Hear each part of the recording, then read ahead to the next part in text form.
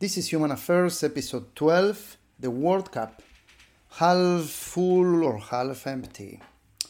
In 1978, I was almost 11 years old, living in my hometown of Buenos Aires, a middle-class boy, and joined for the first time a very small color TV set that was ready to watch that incredible global party, the 11th edition. Actually, I was almost 11, and this was the 11th edition of the FIFA World Cup, the World Cup of football, a sport that is actually played by 11 players against another 11 players. So it's 11 all around. And it's interesting, because the number 11 is the two sides of one that actually doesn't come to anything else but 11. And, we are going to get back to the one-to-one, match-to-match, team-to-team. But in 1978, when I was watching the World Cup, that actually Argentina won, and it was a big celebration for the nation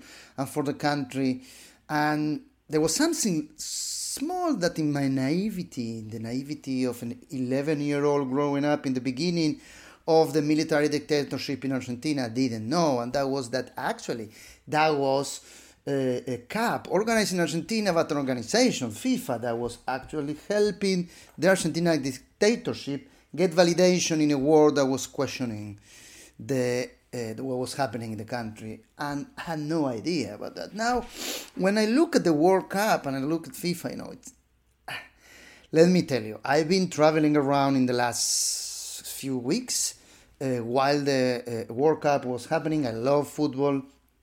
I watch football when I have some time, but the World Cup is one thing I would say I will make the time to watch as many matches as I can, which I could in the last few weeks as I've been busy traveling around and also in Jerusalem welcoming, it's been one of the most global times of the year for me too, because I've been organizing events with people that, representing almost 30 nationalities from around the world, two different groups, and it's been an incredible time of getting together with people that want to do good and bring healing to the world through the work I do with Adas International and the Hadassah Hospitals in Jerusalem. So, and that was something that kept me busy. And that's the reason, for those who were wondering where is the next episode of Human Affairs, that's the reason I've been very busy and didn't have the time to breathe for a second and get my voice out to my dear friends around the world. But one of the things that I was thinking as I was looking at the World Cup, and actually I have notes for this episode that I took before the World Cup started and before I actually spent some time in Argentina on business meetings, but it happened to be when some of the matches happened there, and an experience again, the big party that this World Cup represents. There are two sides to the story, and the question of it's the World Cup, the FIFA World Cup, football World Cup, is it's half full or half empty. It's really a matter of what we are looking at, Obviously, it's a big party, and, everybody enjoys having a party. Some people don't, but most people would love to have a party. And the last thing you want to do is to start, saying, "Oh, why are we partying on something that is so terrible? And FIFA is a terrible organization. It's been corrupted and this." But at the end of the day, the party must go on, and people want to see the party. But this is about the people. This is about the fans. This is about how people enjoy watching a match where, maybe there are some exceptions, but mostly when at the end of a match that looks like, players are going to kill each other, but at the end of the match, you see how they hug each other, and even the one that loses and goes home, and the one that continues celebrates, but together, they respect each other, and I know there is always this kind of powerful message, and of course, we have players we love and teams that we like to see, and it's like something that everybody's watching. Billions maybe of people are watching at the same time around the world, something that unites people. But there is the other side of this story, which is really about, I was thinking now from an adult perspective at my experience in 1978 and how I was, I don't want to call it a victim, but I was one of those millions of Argentinians who were brainwashed by the dictatorship that was saying and was putting signs all around town before 1978 and after 1978 that silence is health, el silencio es salud. And actually, there was an exception, because if there was a World Cup, we should shout Argentina, Argentina, and celebrate. And by doing that, trying to put under the carpet all the dirt of the dirty war that they were running against civilians and against political party members and disappearing 30,000 people, and which in a horrible repressive regime that it went through my adolescence, and the lives of so many people were affected by that. But then, I thought, but is there a pattern on that? There was an exception.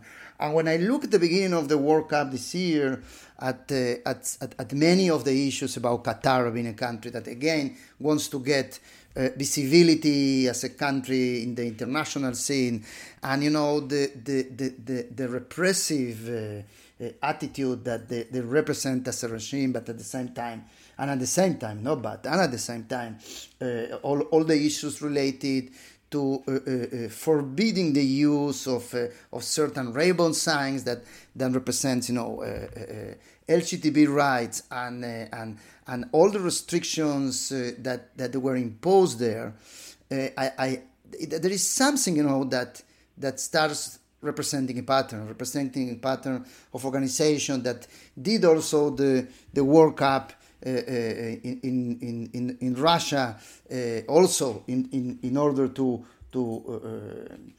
clean the face of another repressive regime that, at the end of the day, when you give legitimacy by saying, this is a great country, a great place to run a World Cup, then we have what we have, and you have a Russia that is now trying to destroy half of the world at least, and you have countries that keep disseminating the values of destruction, of lack of freedom, of repression.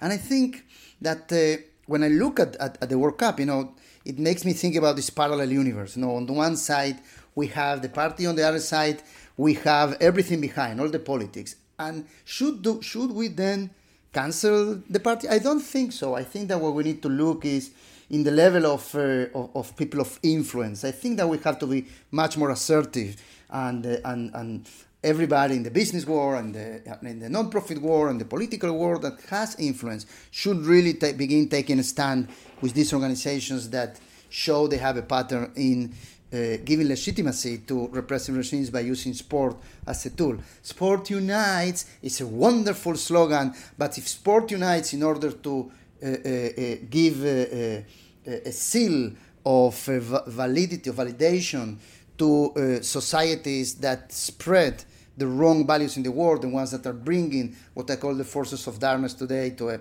big scene in the world, I think that, there is something that we need to look at very differently. For the party goers that are celebrating around the world, let's keep partying, it's a great party, and behind all the interest aside, we have to make sure that what's come after this in sport, international games, doesn't do any damage like the ones we see. And at the end of the day, when we look at this metaphor of, is the cup, any cup, half full or half empty, I think that, again, it's a matter of perception. It's a matter of different perceptions that different people have. But I think, the question that I ask myself, is the human affairs, which, the human action premise and drive that I try to bring through this podcast, is that it's not so much for me about how is the cup, if it's half full or half empty, but about how we can fill that cup ourselves, how we see that and how we can feel, and what will we fill that cup with, what will be the content that we'll put in that cup. And I think that, it's not about the World Cup now, but it's about the world we are living. And in the world we are living, there is so many voids, so many empty areas, so much destruction that is creating that we have to bring the values, the human values that strengthen the feeling of the cup with the right things. And I think that sometimes, can be in how we build our identities, sometimes can be in how we create in the level of geopolitics, local politics, reforms, how we do changes in our daily life, how we bring consistency in the values that we have, and we move through this consistency and consistency in our personal life, in our daily life, in our business activity. But at the end of the day, I think that we need to come together and try to create cocktails of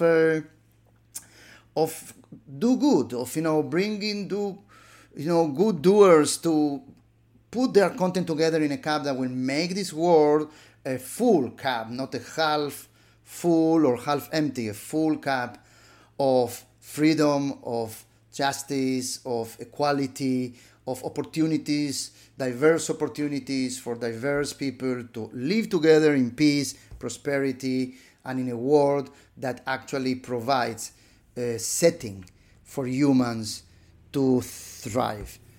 This is Human Affairs. My name is Jorge Diner.